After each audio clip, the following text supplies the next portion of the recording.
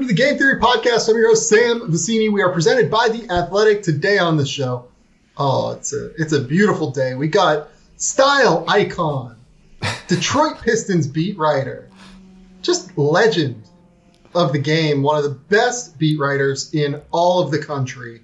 It's James Edwards from over at The Athletic. James, how you doing, man? Award-winning beat writer, man. Congratulations. I appreciate it, man. Always glad to be on with you. Always good to talk with you. It's been good getting through the season. It's been a little more fun covering the team last month or so. But the NBA in general has been a lot of fun this season, despite the craziness of COVID and all that stuff. But it's been good. I've enjoyed it. Love following along with what you're doing. I'm very excited for this draft class in a weird way. And you're part to blame. So thank you for having me on. That makes one of us, James, because I've been talking about this draft class for a long time, and it's getting tough. To find new angles, even though we don't know who half of the first round picks are going to be this year. Right. It's super interesting, and I think, me and you will eventually talk about it as we do every year, many times, given who I cover. But yeah, no, it's an interesting class for many reasons. Yeah, today I wanted to have James on to do the All-Star discussion. So we are going to talk about the All-Star starters that were named last night on TNT. We're going to talk about who our choices would be for the All-Star reserves. I don't know if James feels the same way I do, but the Eastern Conference was an absolute bloodbath. The Western Conference, I got down to 8 names for 7 guys. I felt pretty good about where I was at in the West. The East, I am going to hand wring myself into picks that I honestly, as we're talking, I still don't necessarily have it completely locked down who my picks are going to be as we get ready to talk about the Eastern Conference. No, same here. It's a mess. Yeah, there's too many guys. Okay. But first I want to start on some just random NBA trade news and notes that have come across in the last 48 hours since I last recorded.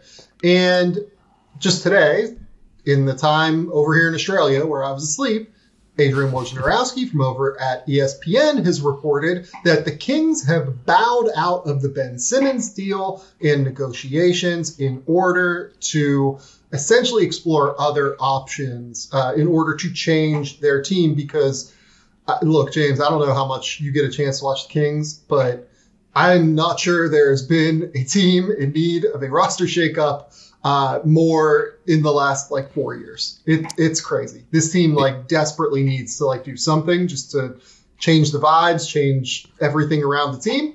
And if Daryl Morey is going to continue to hand wring and do this, I get it if I'm the Kings. I think it makes sense for them to just kind of move on and hopefully be able to get back in once this trade deadline gets closer and closer, given the way that these negotiations often become public and the way that prices can tend to drop. And as we get to the deadline, things can change. But for now, the Kings are out of the Ben Simmons deal. What are your thoughts originally as we jump into this? Like you said at the top of the segment, if any team needs a shocking or major roster shakeup, it is the Kings. I agree. So when all this talk was coming out of who was going to trade for Ben Simmons, realistically, we see team names and reports, and those of us on the inside know who's real and who's not. I thought the Kings obviously were real and it is legitimate, and that was one of the teams I did like because like you said, the Kings have been stale for many years, but it's been different iterations of stale with different players. In this group specifically, they need to be shaken up, and I don't know how else you would get a major shakeup without going all in on a guy like Ben Simmons. I think that they have the pieces to do individual trades, or maybe 2 or 3 trades. You could do if you wanted to trade De'Aaron Fox and Rashawn Holmes to get something nice, you might be able to. If you wanted to trade Buddy separately, Harrison, so you could probably get some nice stuff, but is it enough stuff that you're on square 2 instead of square 1? I think Ben Simmons, in kind of resetting, and maybe being bad this year, but resetting and getting a cornerstone like that was intriguing to me. But I also understand the Kings' point. Like, you don't want to get pulled a fast one on you. And based on what we've heard about what Morey wants for Ben Simmons, I don't know if I personally would give up all of that, and I'd rather wait it out and maybe see if you can get something less or get him for less. The interesting part about all of this for the Kings is Tyrese Halliburton has kind of passed De'Aaron Fox in my mind. De'Aaron Fox has not had his best year. I think it's reasonable to assume that he will play better at some point.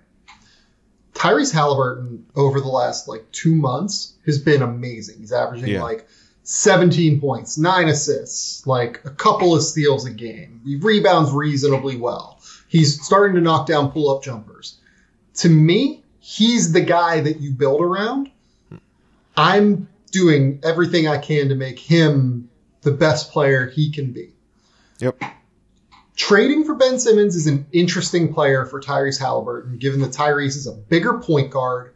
He can handle the ball, but I also think I want a secondary ball handler next to him in some respect, because he's not the most dynamic player in the NBA with the ball in his hands. He's an incredible decision maker. He's an incredible passer, incredible feel for the game. He's become a really high level pull-up shooter.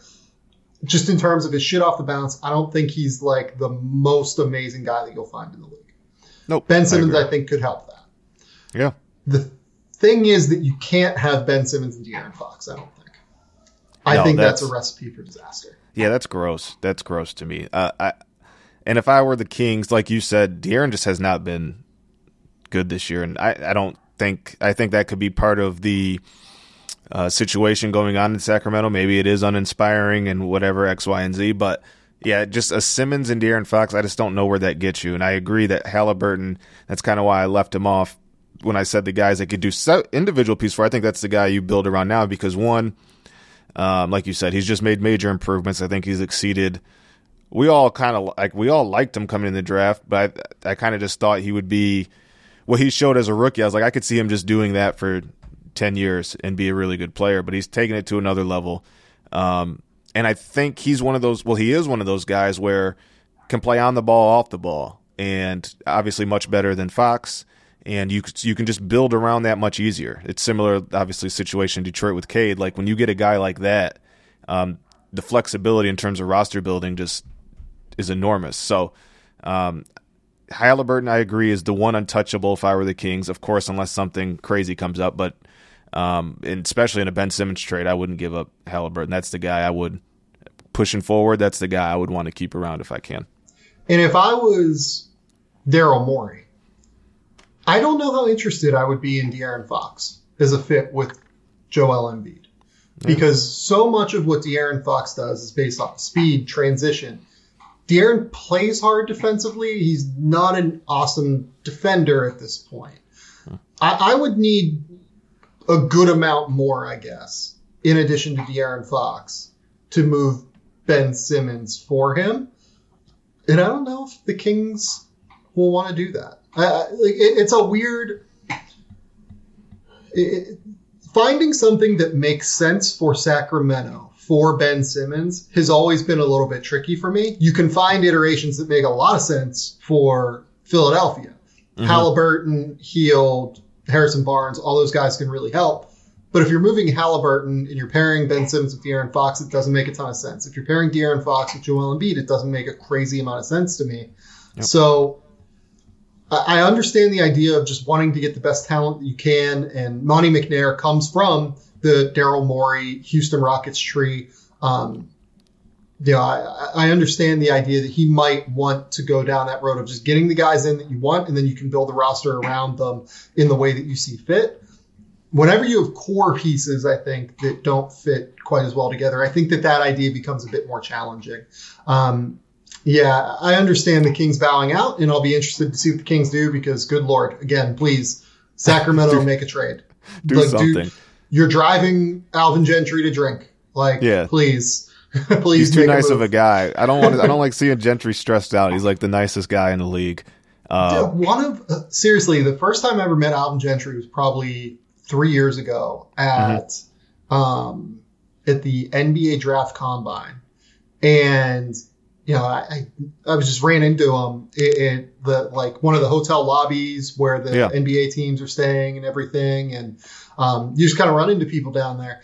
And he knew exactly who I was. Couldn't have been a nicer person in the world. Just like such a good dude. And you're driving that man to drink. Like, please do something for the love of God. Stop it, goddamn it, Sacramento. Stop it. Stop making such a nice man struggle through what you're putting him through. Okay. Can I ask you something on your? So we mentioned off the pod we're going to maybe mention Jeremy, and obviously Sacramento is a place that they could shift their attention to. Yeah. Jeremy Grant. If you're Detroit, what deal would you like from Sacramento, if there is one?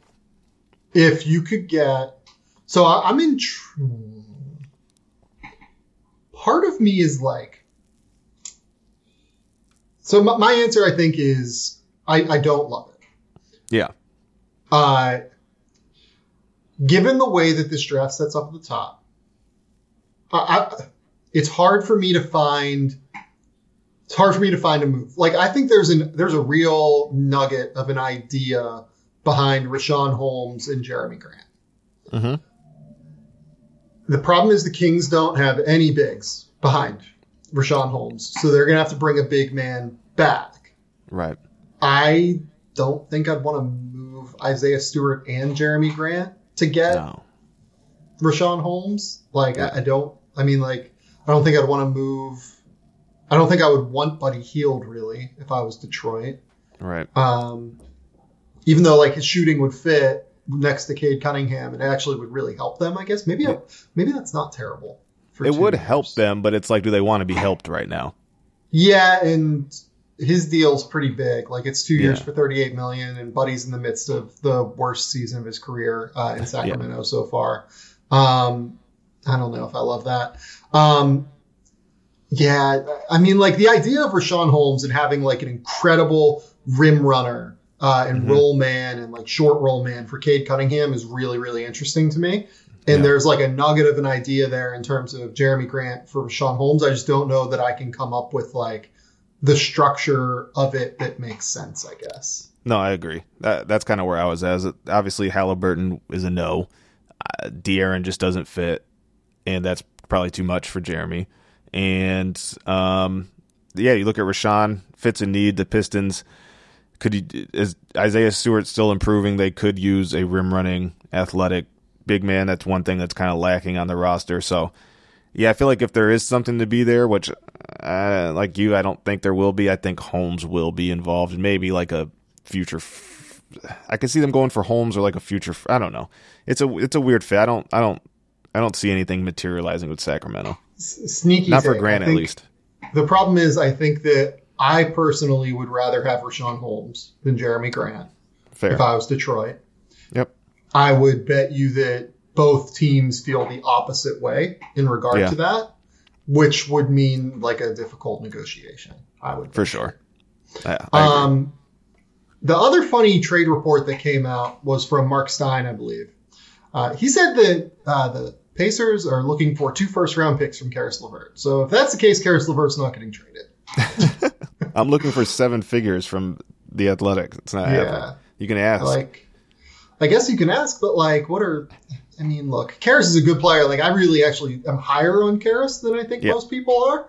I like Karis a lot. Yeah, really good pick and roll creator, really good isolation creator that I think actually scales up in the playoffs a little bit, despite the shooting, because you really have to account for him at all times on the court. His playoff record with the Nets was really strong, actually. You go back and you look at like the series he played there, it was pretty good. The problem is that he's 2 years left at $17 million, and I don't think that contract is terrible. Right. But who's your market for Karis LeVert? The Lakers, the more I think about it, they probably can't do it because he's not a good enough shooter. Mm-hmm. The Cavs, I think the Cavs are a reasonable one, but the Cavs aren't giving up 2 future firsts because their window is extended, right? Yep. You might be able to get Colin Sexton. Like, I think that's interesting. But for LeVert, I don't think you're getting 2 first-round picks from Cleveland. I don't think that there's salary matching that can happen in Milwaukee or in Brooklyn. I mean, like, it's funny. I would like Memphis. Memphis makes sense, but I don't know that he fits what Memphis does. Like, I've been trying to find a way to get like a Memphis upgrade. Yeah. You could maybe make a case for that. Yeah, that's a fair point. But the name that I keep coming up with for Memphis is Eric Gordon. I like the idea of getting another good defender in there who's tough, who's physical, big body, can also really knock down shots, which is something that's important to them. They can do something like one of those 3 first-round picks they have this year, Kyle Anderson and the Jarrett Culver contract, right? Mm-hmm. And get Eric Gordon. I think that would actually be a pretty good deal for everyone involved. But Harris LeVert for 2 first-round picks ain't going to happen, Indiana. No. If Indy comes down on that price, what do you think about something centered around? And this kind of just came off as we were talking about. I hadn't really thought about it all the way through yet, but a Kevin Huerter LeVert swap in some way. Are you a fan or no? It'd be too tricky because Huerter has the poison pill right now because he signed an extension in October. The only move that you can really involve Huerter in, if you are Atlanta, is the Ben Simmons deal. If you attach Tobias Harris to Ben Simmons, because the numbers get so big at that point in terms of the salary that you're moving, like you're moving like literally $65-70 million each way. Right. That the poison pill in terms of like the 125% rule with trades becomes much more manageable at that point. Okay. But in like a normal trade, it's going to be too tough to move Huerter because he counts for like $4 million for the team that's trading him, and then like I think it's like $16 million or something for the team that is acquiring him. It's a complicated. I forgot about the poison pill that he had. So that's off the table. All right. Well, I was spitballing. Yes, I like Eric Gordon in Memphis though. Yeah, I've been hearing Cleveland, but I like Memphis more. I like Eric Gordon in Cleveland too. I mean, the problem is, again, if you're Cleveland, I would be 10% worried. I wouldn't be like fully worried. I'd be like a little bit worried. I would really need to protect that pick if I was sending it to Houston. Because if I was Houston, what I'd be asking for Eric Gordon, honestly, is like a future first-round pick. Mm-hmm. I would be looking for a 2023 pick as opposed to a 2022 pick because I think this draft is kind of a mess right now. Yeah. And if you're Cleveland and you're moving a future pick, I would be just a little bit worried that they're playing above their weight just a little bit right now. Mm-hmm. And even if they revert, like we've seen Atlanta revert this year, we've seen the Suns in the past. Like the team that always stands out in my mind with this is like the Jeff Hornacek Suns that won like 49 games and missed the playoffs. And or the 10th seed or something like that, right? They were, the 10th seed. And then they reverted back to like a 30-win team after that. Yeah. I think Cleveland's on the rise. I think that Evan Mobley's awesome and it's probably going to stop them from having that happen. Mm-hmm. But I would really want to protect any future pick that I send out on Cleveland, I would say. But I don't mind the Eric Gordon fit there. I think that's a reasonable one. Okay, we've gone for 18 minutes on trades. Let's go and move into the All-Stars because we wanted to do that. All-Star starters were named last night. In the West, we've got Stephen Curry, Ja Morant, Nikola Jokic, LeBron James, and Andrew Wiggins. In the East, we've got DeMar DeRozan and Trae Young. We've got Giannis Antetokounmpo, Kevin Durant, and Joel Embiid. James voted on All-Star starters as part of the media. How similar did that look to yours? Everybody in the West except Wiggins, obviously. I had Gobert. And then in the East, which was obviously tough, I had Fred VanVleet over Trae. I know Trae is obviously having a phenomenal offensive season. The All-Star game, people don't care about two-way guards, those little bulldogs like Fred VanVleet, so I get that. But and while the Hawks have played better as of late, I just didn't really want to reward Trae, who doesn't even try defensively. So that's like the basketball nerd in me coming out. Like, I know people don't give a damn for the All-Star game, but like Fred has been so good offensively, so good defensively. Pascal Siakam was missing for like a good part of the season. He's kind of just come around as of late. That Raptors team isn't as good as the record is to me. I like them, but I feel like they're they're still like a guy away. So for them to be in the position they're in, I just really wanted to reward Fred. And then obviously Wiggins is, I'm sure we'll talk about it, but got the nation behind him, of the nation of Canada, and everybody hates Rudy Gobert. Yeah, and apparently some K-pop stars. Shout out to Anthony Slater with the K-pop story. And yeah, everybody hates Rudy Gobert, so he was the one to benefit from that. Yeah, I mean, the players had Rudy Gobert relatively low as well. Yep. So, look, let's. I think that the West was fine. Like, I probably would have gone Ja Morant over Devin Booker. Devin Booker would have been number 3 for me. In terms of the front court. The front court in the West is weird this year just because there's been so many injuries. Kawhi Leonard, Paul George, Draymond Green missed some time. Yeah. Anthony Davis as well. I personally would have picked Draymond Green, but that's not a surprise to listeners of this show. I thought about it. Draymond Green is the best. I love Draymond Green unconditionally. Same. In the East, I probably would have gone Trey and DeMar, and I would have gone with all 3 of those guys. So, I don't really have a lot of complaints in terms of the all-star starters. I also don't really care that Andrew Wiggins is an all-star. I don't either. Look, Andrew Wiggins has had a very strange career. And going back to being called Maple Jordan, he was like the number 1 recruit in the country. He was like the next LeBron, everything like that. And it seems like, just given his personality, he's like a pretty quiet guy, pretty reserved. That's not something he asked for, right? So for him to go from essentially pariah in Minnesota, where everyone hated his contract, seemed like people were mostly done with him, to reframe the narrative of his career in Golden State and become a guy that I think people are good with watching, and he's become a successful part of a really good team. I like it. I like the story. Same. I'm not going to make a case that he should be an all-star. I'm not going to make a case based off of basketball, right? But it's an all-star game, and it's Andrew Wiggins, and I'm just not going to get too up in arms about the whole thing, I guess. Congrats to I would rather be congratulatory toward Andrew Wiggins than parse and hem and haw about the whole experience of voting. I agree. Like you said, it's the all-star game. Who really cares? It's the fans. It's a game for the fans, and the fans spoke. Whether or not that's due to him being from a country that obviously wanted to get him in, great. That's fine. That's what happened. He's been really good this year. First, I think that's buried the lead. Yeah. He's been really good this year, as you He's mentioned. probably been a top 25 player in the West, something like that. For sure.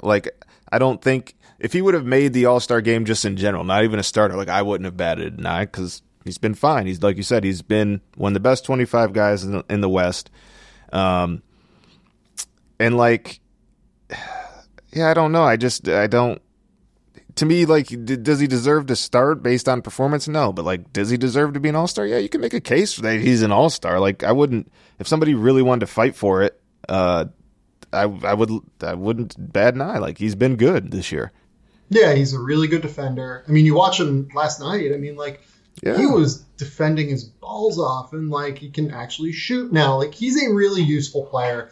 I'm just I'm not gonna make case he's a phenomenal player who's among one of the 5 best players in the Western Conference, but I'm just not gonna complain that he's in the All-Star game and we need a referendum on how we pick the All-Star starters. I don't know. Just not gonna dive into that world here. I understand if people want to do it, but I'm not going to do it. It's a half-ass process for a half-ass game.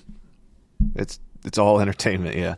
Right. If you really wanted to do it, I mean, I'm sure you saw some player votes. We had Neemias Queta, we had Keldon Corey Johnson Joseph had like 11 votes. Corey Joseph had votes. Like, Jonathan Kuminga got a vote. Like, it's just as much as it's fans that picked Andrew Wiggins. The players also played a significant role in this as well. The media played a significant role in this. Like, it's, I don't have a problem with involving everyone in the process. Do I wish that players would take it more seriously and people like Nimi Keita wouldn't get a vote? Yeah, right. I do. And honestly, there were probably like 100 votes that were like pretty indefensible for what the purpose of this was. But like, whatever, it's an all-star game. Like, let's just not go crazy. That's like content in itself. Like, people love seeing who the random player is that guy. I don't know. It's just this whole all-star experience is content driven, and as long as it's not goofy come all NBA time, I'm fine with it. Right. So Andrew Wiggins, just for reference here, he's averaging 18 points, 4 rebounds, 2 assists per game. He's shooting 48% from the field, 41% from three. He's played really, really high-level defense. I wouldn't quite say he's like an all-defense team guy, but I would say that he has been a very positive defender on what has been the best defensive team in the NBA this season. Look, good player. I'm not gonna like sit here and parse with it. Okay, let's take a quick commercial break, and we will get into our All-Star reserve, starting with the Eastern Conference. Which, what a bloodbath! What an absolute bloodbath!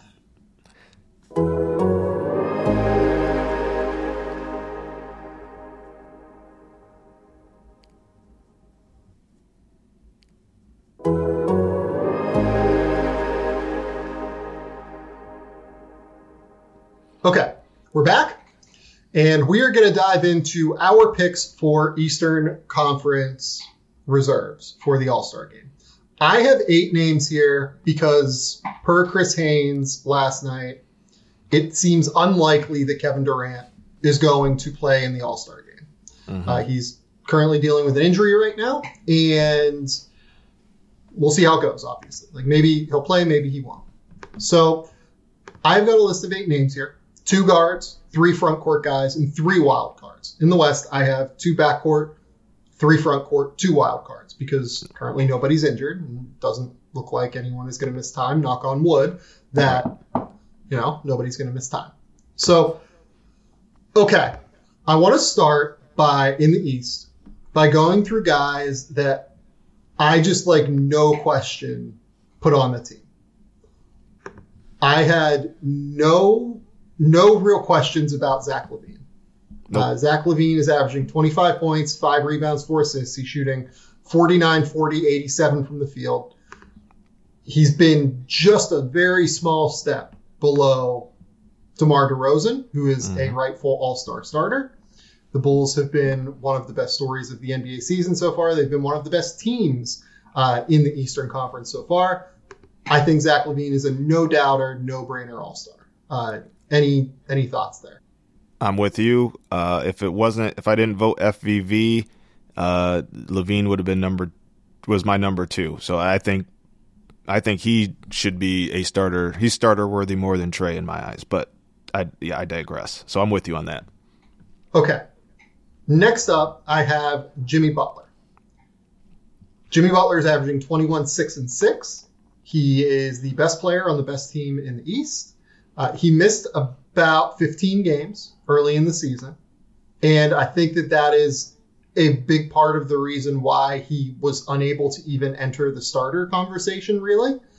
But I think he is, given his defensive ability, given his shot making, given how he's just kind of the identity of the best team in the East, and also that he's been able to carry Miami on this run here lately, while Bam Adebayo has missed some time throughout the course of the season. He's a no-brainer all-star to me, and he will be in the front court. Agreed. Like you said, best player on best team. The way he's been playing lately, even beginning of the season, just when he missed all those, just because he missed all those games, we should probably have Jimmy Butler MVP conversations. I don't think he'll win it, but he should be in the discussion, especially with how he's been performing as of late. He's no-brainer. I felt bad leaving him off the starter. I usually like to have somebody from the best team, but he missed too many games. But yeah, he's been a monster. He's been Jimmy.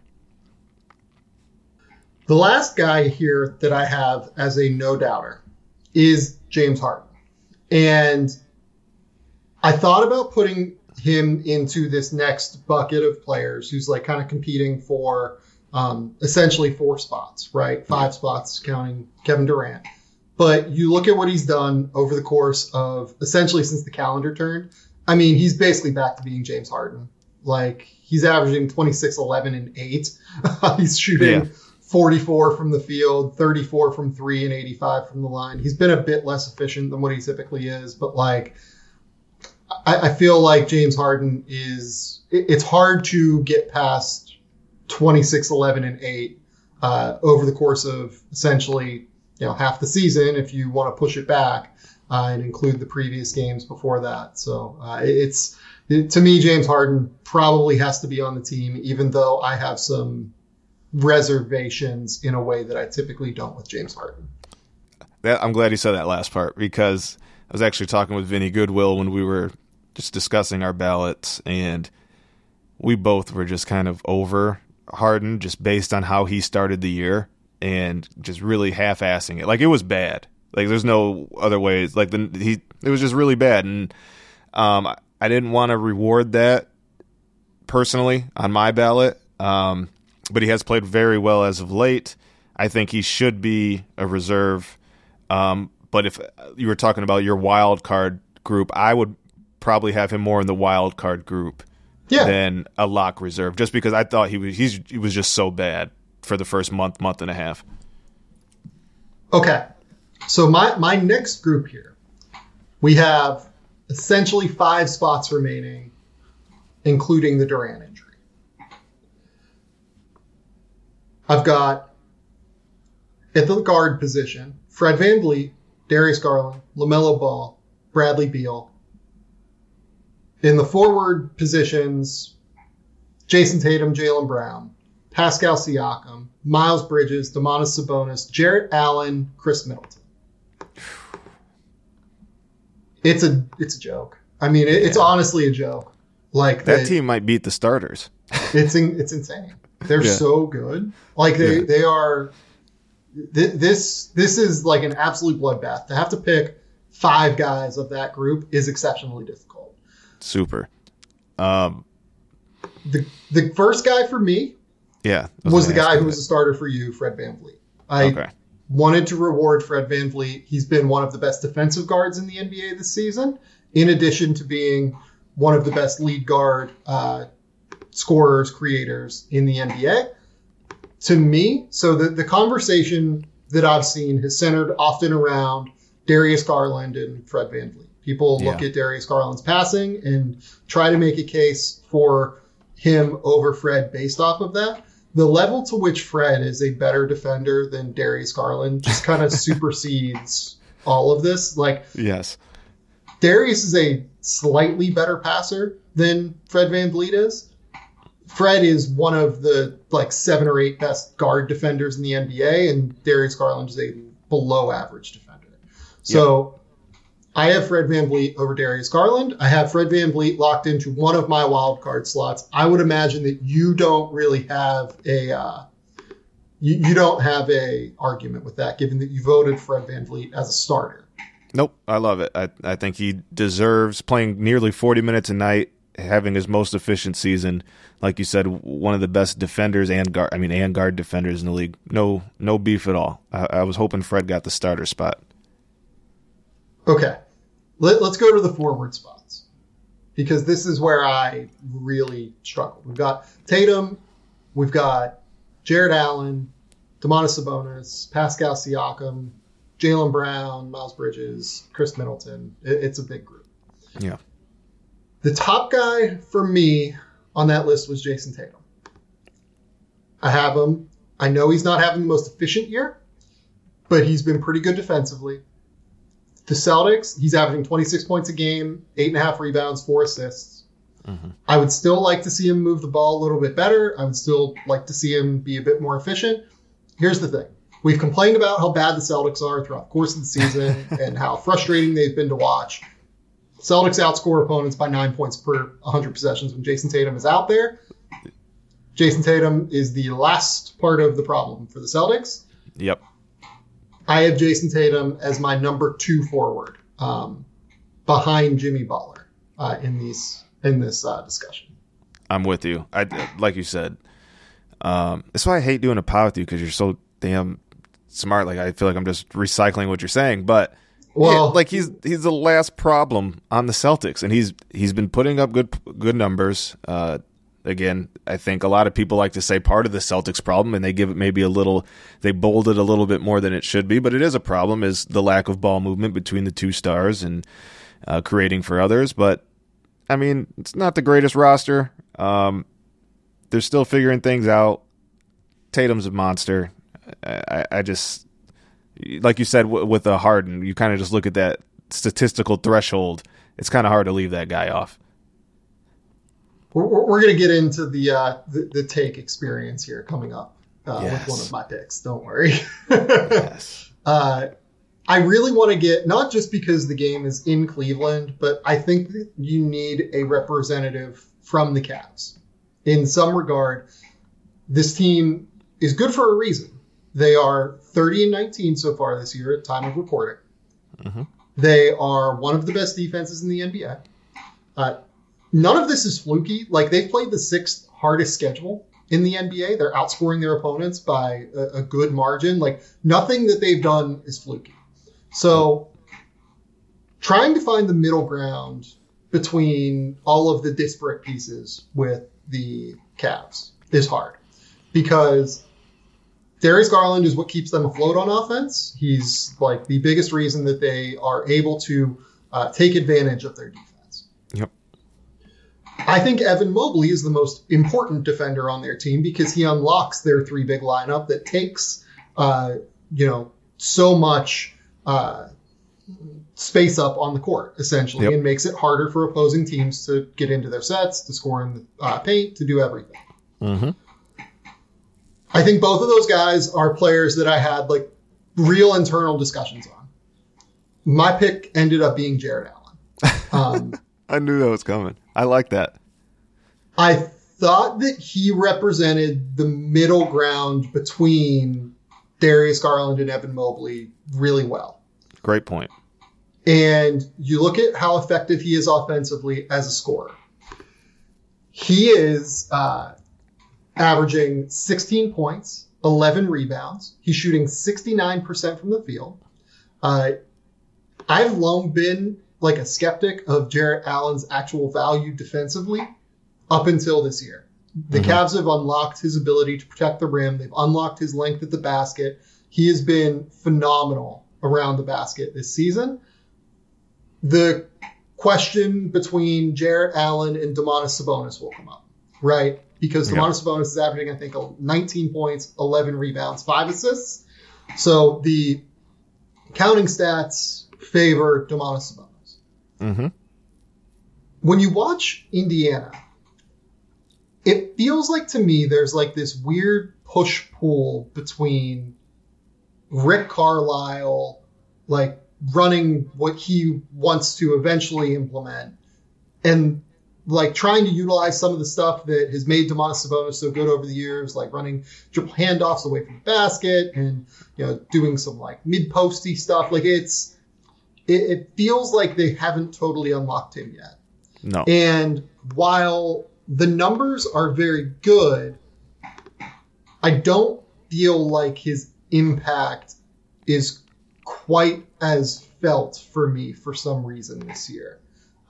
When I watch the Pacers, look, they're not very good either. Like Part of that could be that reason, right? They're 17-32 at time of recording this podcast. So part of me doesn't want to reward a team that's 17-32, and I know that like the Pacers, a lot of it's just been close games, but like it's also when I watch them, like it just doesn't feel like Sabonis is having quite as good of a year as he has the last couple of years. I agree, and I think what you said, the caveat of the impact, and like yes, the numbers are really good, but like you have to watch the Pacers to kind of understand. It's like I struggle to put it into words. Like, if anybody hasn't watched the Pacers and are like wondering, looking at Sabonis, like, how is Sabonis not an all-star? Like, if you watch, there's not the fear of God. No, he doesn't put the fear of God in anybody. He puts up good numbers, but I don't think an opposing big man is going in there afraid to guard Sabonis. I don't think they're afraid to take it to Sabonis on the other end. They're working out kinks. That roster is, we've talked about it for, I mean, it feels like years now. Like, the roster is just weird. Carlisle himself is trying to figure out the best way to use Sabonis. Seems like naturally he wants him to step out and shoot some more threes. Sabonis is kind of reluctant to do it. It's a mess, and this is not to discredit Sabonis' development and where he is as a player. Like, I still classify him as an all-star level player, but his impact just has not been the same this year. I don't know. When I think of all-star, I think of, does this person put the fear into somebody also? Like, and Sabonis doesn't just seem like a fearful guy this year. Yeah, and look, like, we're comparing him to Jared Allen. I don't know that Jared Allen puts the fear in people, but I think he probably does defensively to some extent. Whenever that's where my drive onto the interior. The Pacers are about the same offensively right now, whether Domantas Sabonis is off the court or whether he's on the court. They're better defensively when he's on the court right now because they just hemorrhage offensive rebounds whenever he's off the court. Like, it's staggering how bad their rebounding is outside of Domantas Sabonis. And to some extent, I think that, like, it's worth attributing that value to him. Fair. I just couldn't quite get there with Sabonis. I think that the production from Jarrett Allen and his ability to create space for Darius Garland by being such an impactful roller to the rim,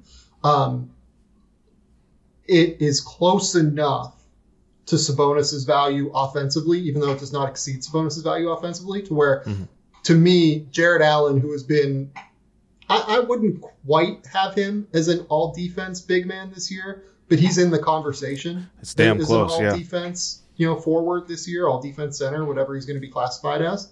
I think that exceeds Domantas' value, and that's why I have Jarrett Allen as an all-star. And plus, it is nice to have someone from Cleveland, given that the game is going to be in Cleveland. Yes. I like the way that you put that. He's the proper middle ground. It's like, obviously he's not the most flashy player and he's not a creator with the ball, but I would call Jarrett Allen a BB on both sides of the a B plus on both sides of the floor. And then I would call, like, Garland B plus, C minus, and then Mobley A minus on defense, and then maybe just like a B minus, C plus on offense right now. Like, I think that's just a good middle ground. Jarrett does everything you've asked of him at a high level, and I think that's important. The one guy I was really hoping, and this is obviously I'm biased with this one, in the way he started the year, but he obviously cooled off, but has had some moments since then, is Miles Bridges. I thought that would be cool for him to kind of work his way in there. I think he's probably, why am I having a blank? How many total reserves are there? So on the actual team? 7, and then we're adding a spot because of Kevin Durant. So 8 we're going 8. Right now we've locked in James Harden, Zach LaVine, Jimmy Butler, Jason Tatum, Fred VanVleet, and Jarrett Allen. So that's 6. So we have 2 spots left. We've got 2 spots for Drew Holiday, Darius Garland, LaMelo Ball, Bradley Beal, Miles Bridges, Domantas Sabonis, Chris Middleton, Pascal Siakam, and Jaylen Brown. So, okay. When I watched the Hornets, I think LaMelo is the more impressive player. Yes. I know that Miles' numbers are a little bit better in terms of the counting numbers. When I watch the Hornets, I'm like, LaMelo's the guy. Like, he unlocks all that. So to me, LaMelo above Bridges. The next question for me is Darius Garland, Drew Holiday, Bradley Beal, LaMelo. I'm good with another guard there. Mm-hmm. The guy that I have in the spot right now, and I'm willing to be talked out of it, but the guy I have right now is Drew Holiday. That's fine with me. I was hoping you didn't say Bradley Beal. Like, Bradley to me is like, I don't even want to have him in part of the discussion with the group you named. So, like, I think that we're kind of... I understand that, but yeah, I think there's like a little bit of harshness on Beal this year. You look at what the passing is, like, he's been awesome as a distributor this year compared to last year. Like, he's been so good getting them, playing next to Spencer Dinwiddie often and getting them in and out. Like, I get that the defense is bad, but and he's still averaging 24 a night. He's making a more concerted effort to play team basketball this year. The Wizards were really good to start the year. Like, and I know that Bradley Beal did not start the year awesomely, but like, I don't know. I couldn't get Beal. I still love him. Yeah. Yeah. I don't have Bradley Beal as an all-star, but you start comparing the numbers next to Darius Garland and they're not far off. Like, they're actually, there's a pretty real case that you should pick Beal over Darius Garland. Right. So that's kind of why I think you have to throw him in. I would have LaMelo over both of those guys. I ultimately went with Jrue Holiday over LaMelo because Jrue Holiday is just such a ridiculous defender. He is averaging 18 points, 5 rebounds, 6 assists, turning the ball over at a very low level. And look, like, you just watch Milwaukee, like, so much of their identity is obviously Giannis, but like Jrue Holiday has slid right into that so well. I personally would have him as Milwaukee's second All-Star over Chris Middleton. I think that Drew's been a little bit better offensively this year. Like, Chris isn't having his most efficient season shooting from the mid-range, and obviously isn't nearly as impactful defensively as Jrue Holiday. So when I watch Milwaukee, I think that Jrue is their second best player right now. And then, like, the defense again versus LaMelo is just like a big difference for me. I went Jrue Holiday in this other spot here in my second wild card. I like that. You actually talked me into it as you were going, because I would have sounded. I definitely think in my mind and how I tend to vote. I like to, as I mentioned with my FVV pick, I really like to, if a guy has good enough offensive production, if he's a borderline elite defender, I like to reward that guy just because that's basketball. Like, you have to pay both sides of the floor. I know it's not glamorous, but there are guys who do it and do it at a great and high level. So with that said, that would contradict my kind of FVV over Trey if I said LaMelo over Jrue. But there's part of me that wanted somebody from Charlotte to be represented because, of course, I think some of us thought like they could be okay, but I don't know if we expected where are they right now, 5th, 6th in the East, just 2 games back from Milwaukee. So like I tend to want to like have them have a mascot at the All-Star game. So that's where I struggle a little bit with not having LaMelo, but you're correct. I mean, Jrue. I mean, we don't need to say anything about Jrue. Like, we know what he is. The turnovers this year, like you said, I think that's a great caveat. Like, especially with how much he's handling the ball and how much he's doing on the defensive end. Like, the dude just is a machine. So I agree. I like Jrue. And this is our last spot, our joint last spot, right? There's not one more. I have a case that I want to make. Go ahead, do it.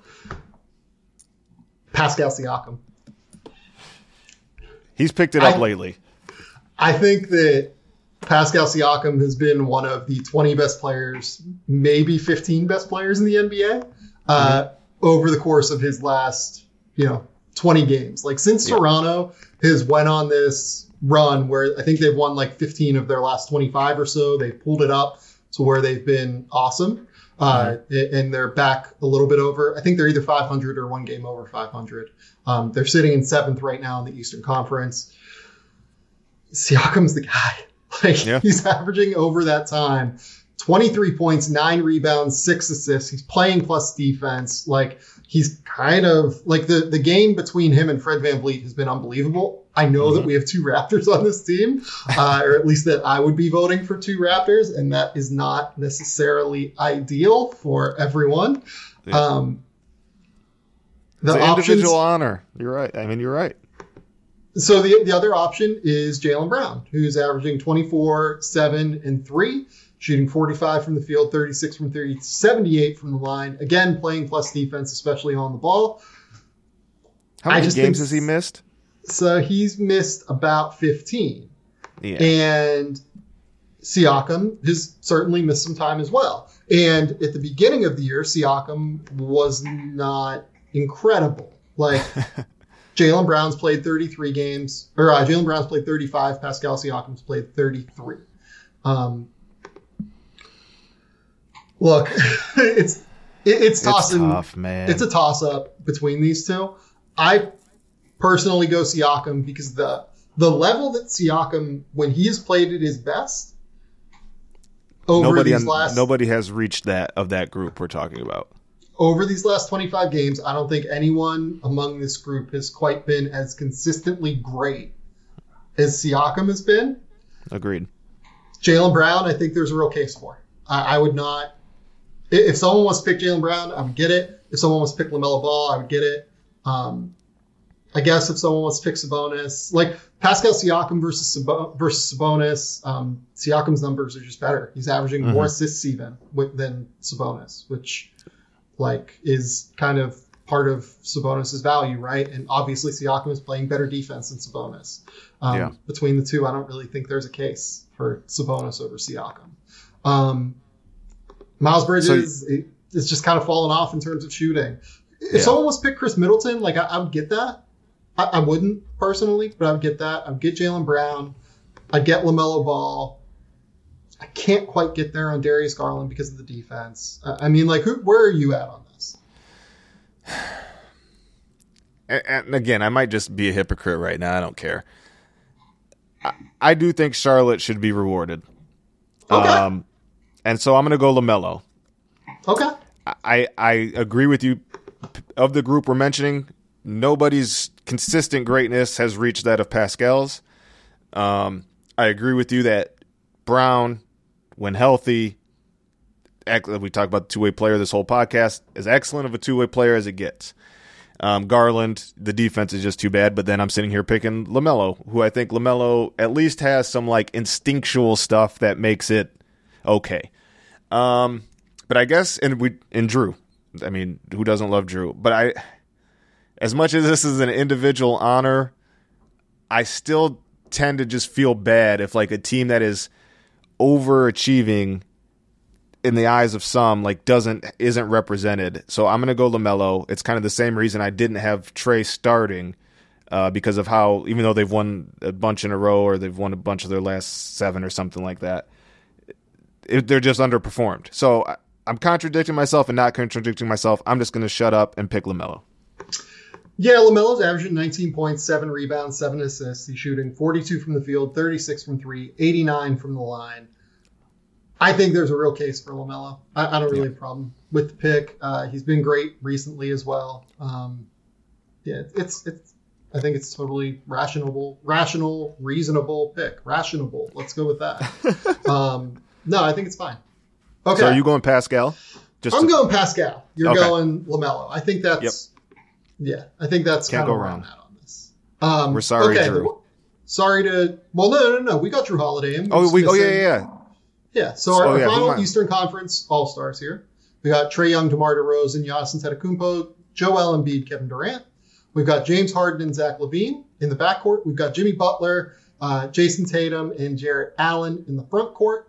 We've got Fred VanVleet and Drew Holiday as our wild cards. And then finally, we have Pascal Siakam replacing Kevin Durant in the lineup.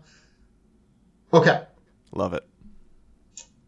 The West. We've got John Morant, Stephen Curry, Andrew Wiggins, Nikola Jokic, LeBron James.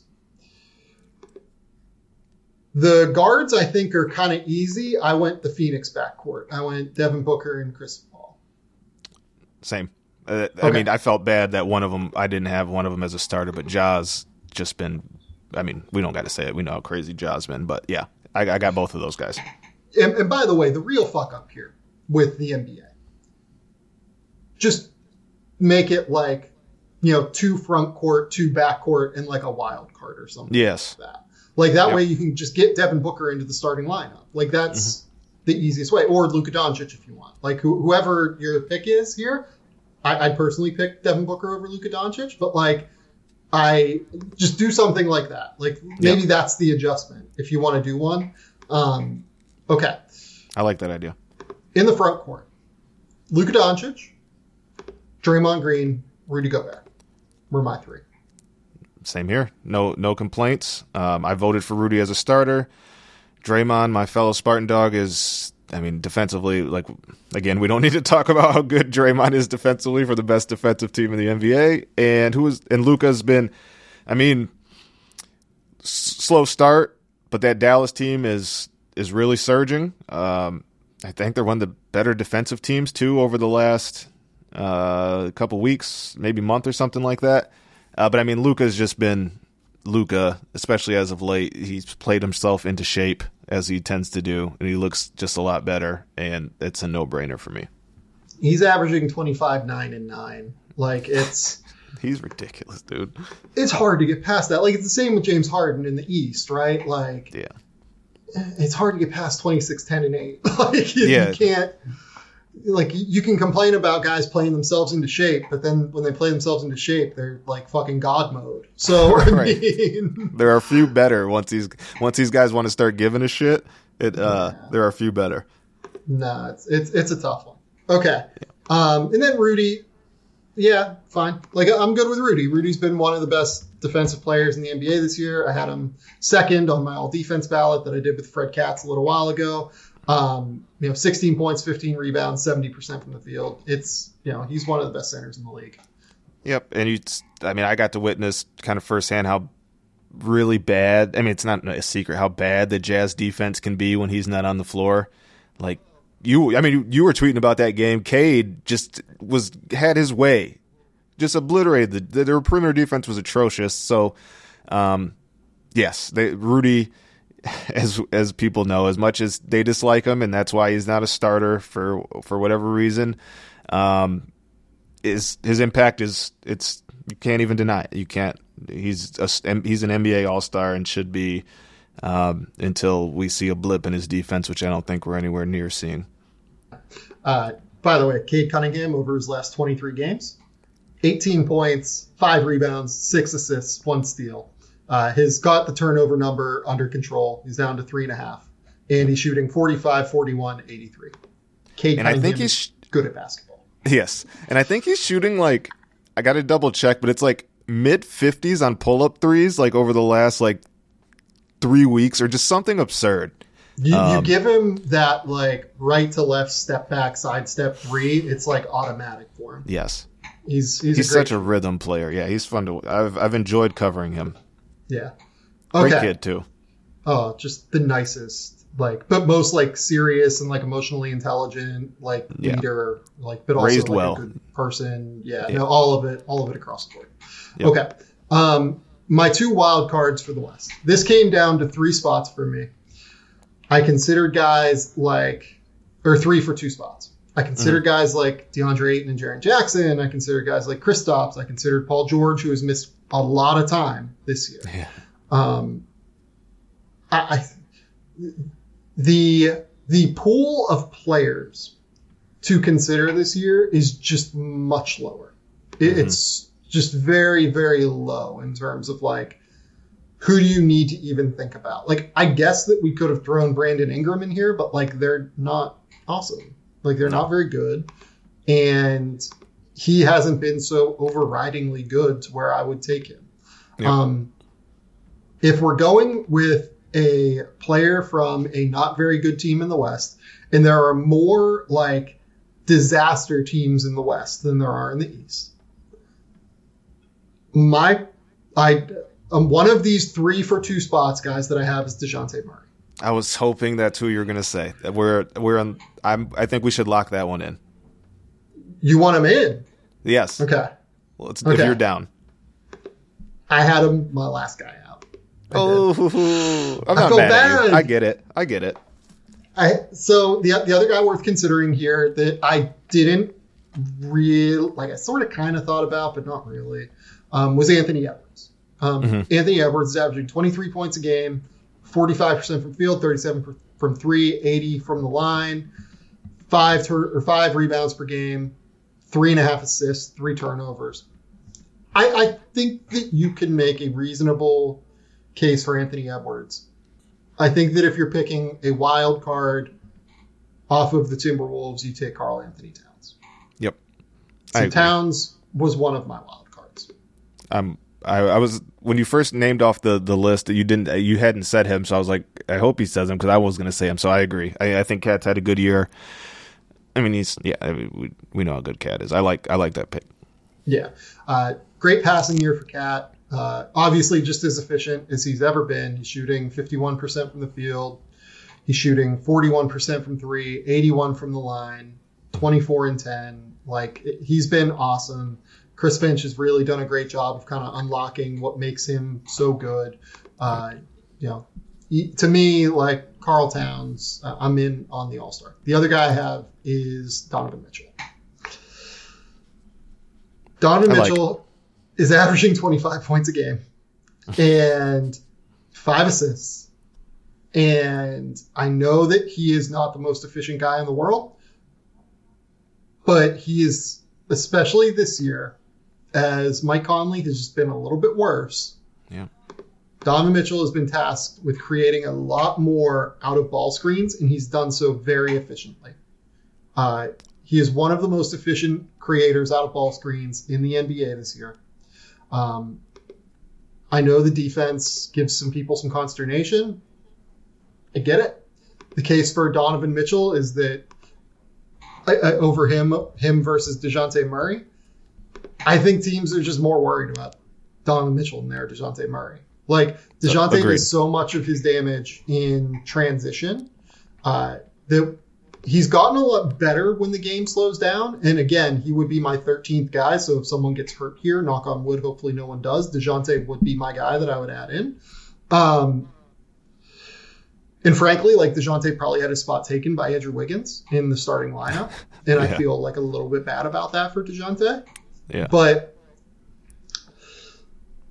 I think that he is just not as effective or impactful as Donovan Mitchell is in the half court, and that makes him just a bit less of a valuable guy.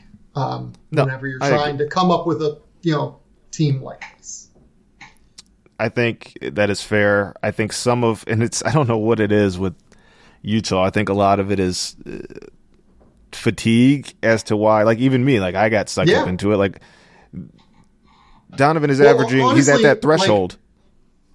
Like, I think that it's fatigue from them, to be honest. Well, that too. Like, I think the team is a little bit fatigued, don't you? Yep. Yeah, they need to shake up too. That'd also be a great Jeremy Grant landing spot if they had the stuff to do it. But I think there's just there is fatigue there. And with Donovan, and I feel bad that, like, I voted for Rudy as a starter, and then I'm like saying, well, does Utah deserve to? I like the newness of DeJounte Murray, and I'm really, I was like, when it comes to reserves, that's like when the fan mode kicks in, because I like really enjoy watching DeJounte. I love watching Donovan too, like 25, and the stat lines he have are at that threshold we were talking about. The Jazz are still a good basketball team. So I don't think there's any, like you said, he's got to do more, even more. They've had a weird, that roster is weird, and this season has been weird for them. Like, I don't really know. I think maybe it is just like they need like some freshness, and that would solve it. Like, just even like some type of, whether it's Bogdanovich or somebody, a deal probably should be done. But it made me like feel bad that I wasn't like beating the drum for Mitchell. Like, he's had a really good year. He has to do more. The Utah Jazz are still a good team. But I was like, DeJounte Murray's been fun, and she's new, and I voted for Rudy. So I felt like I did my due diligence. But you're right. Like, no way at all I would argue with that.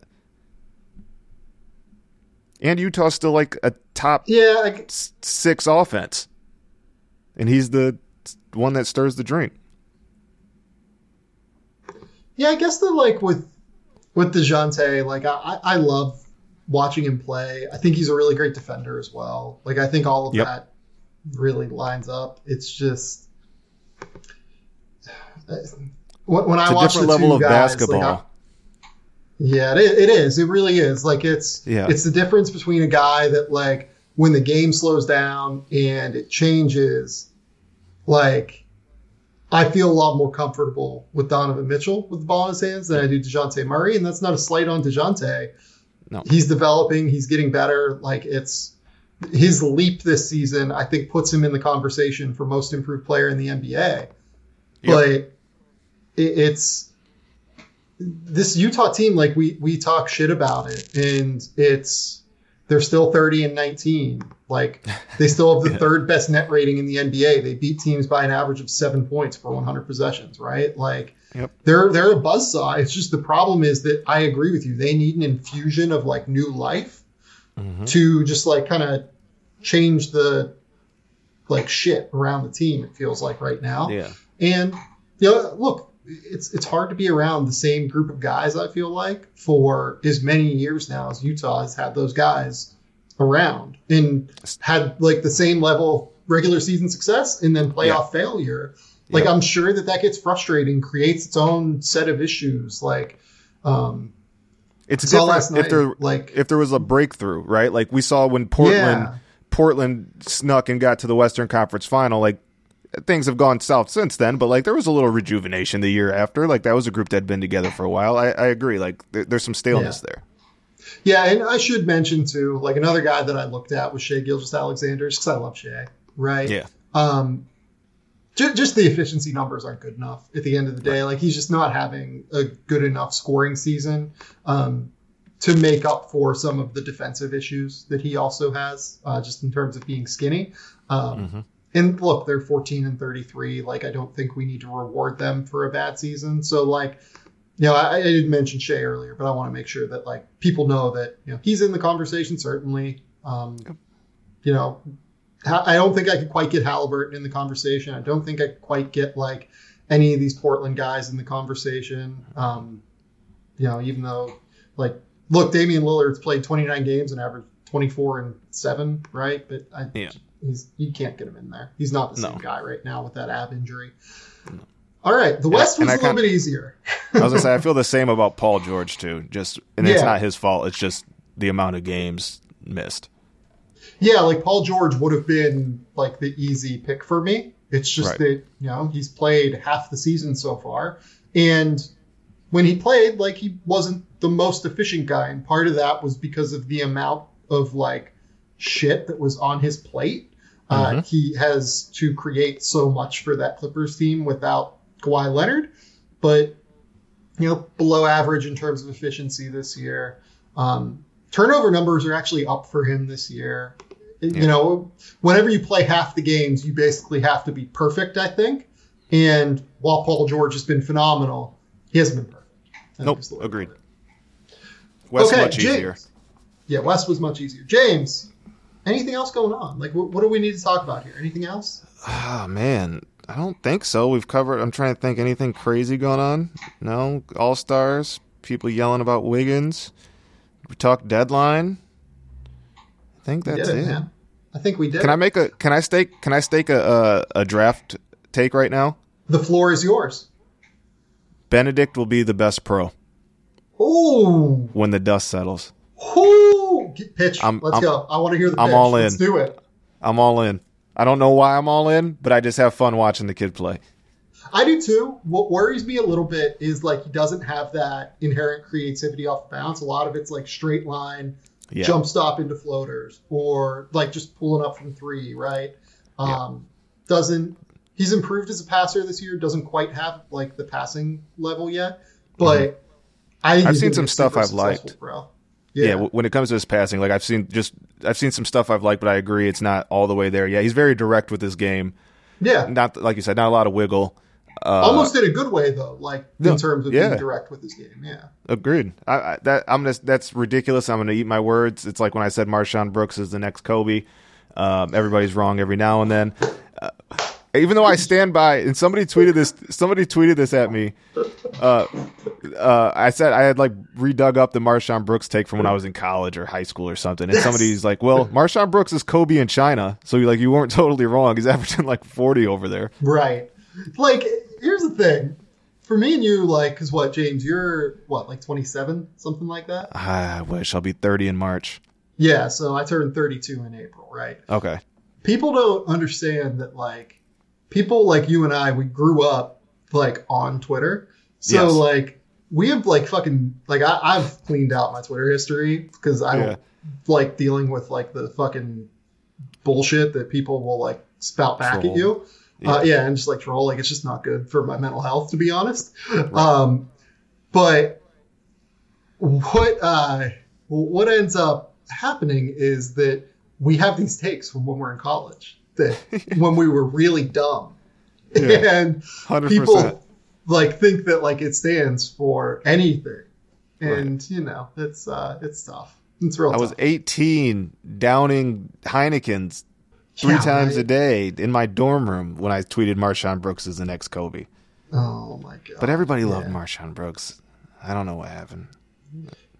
I mean, my favorite Marshawn Brooks story is like the wrong Brooks getting traded that one time. Do you remember that? That was. I'll never forget that because that was during. Was that during Summer League? No, was that in season? I think it was in season. I feel like we were like all the. Yeah, maybe you're right. Yes, I will always remember that. That was insane. That was hilarious. Miscommunication. Like, were they just on the phone? Yeah, we'll take Brooks too. Well, we have 2. Just give him the worst one. Here? They didn't specify. How do you fuck that up?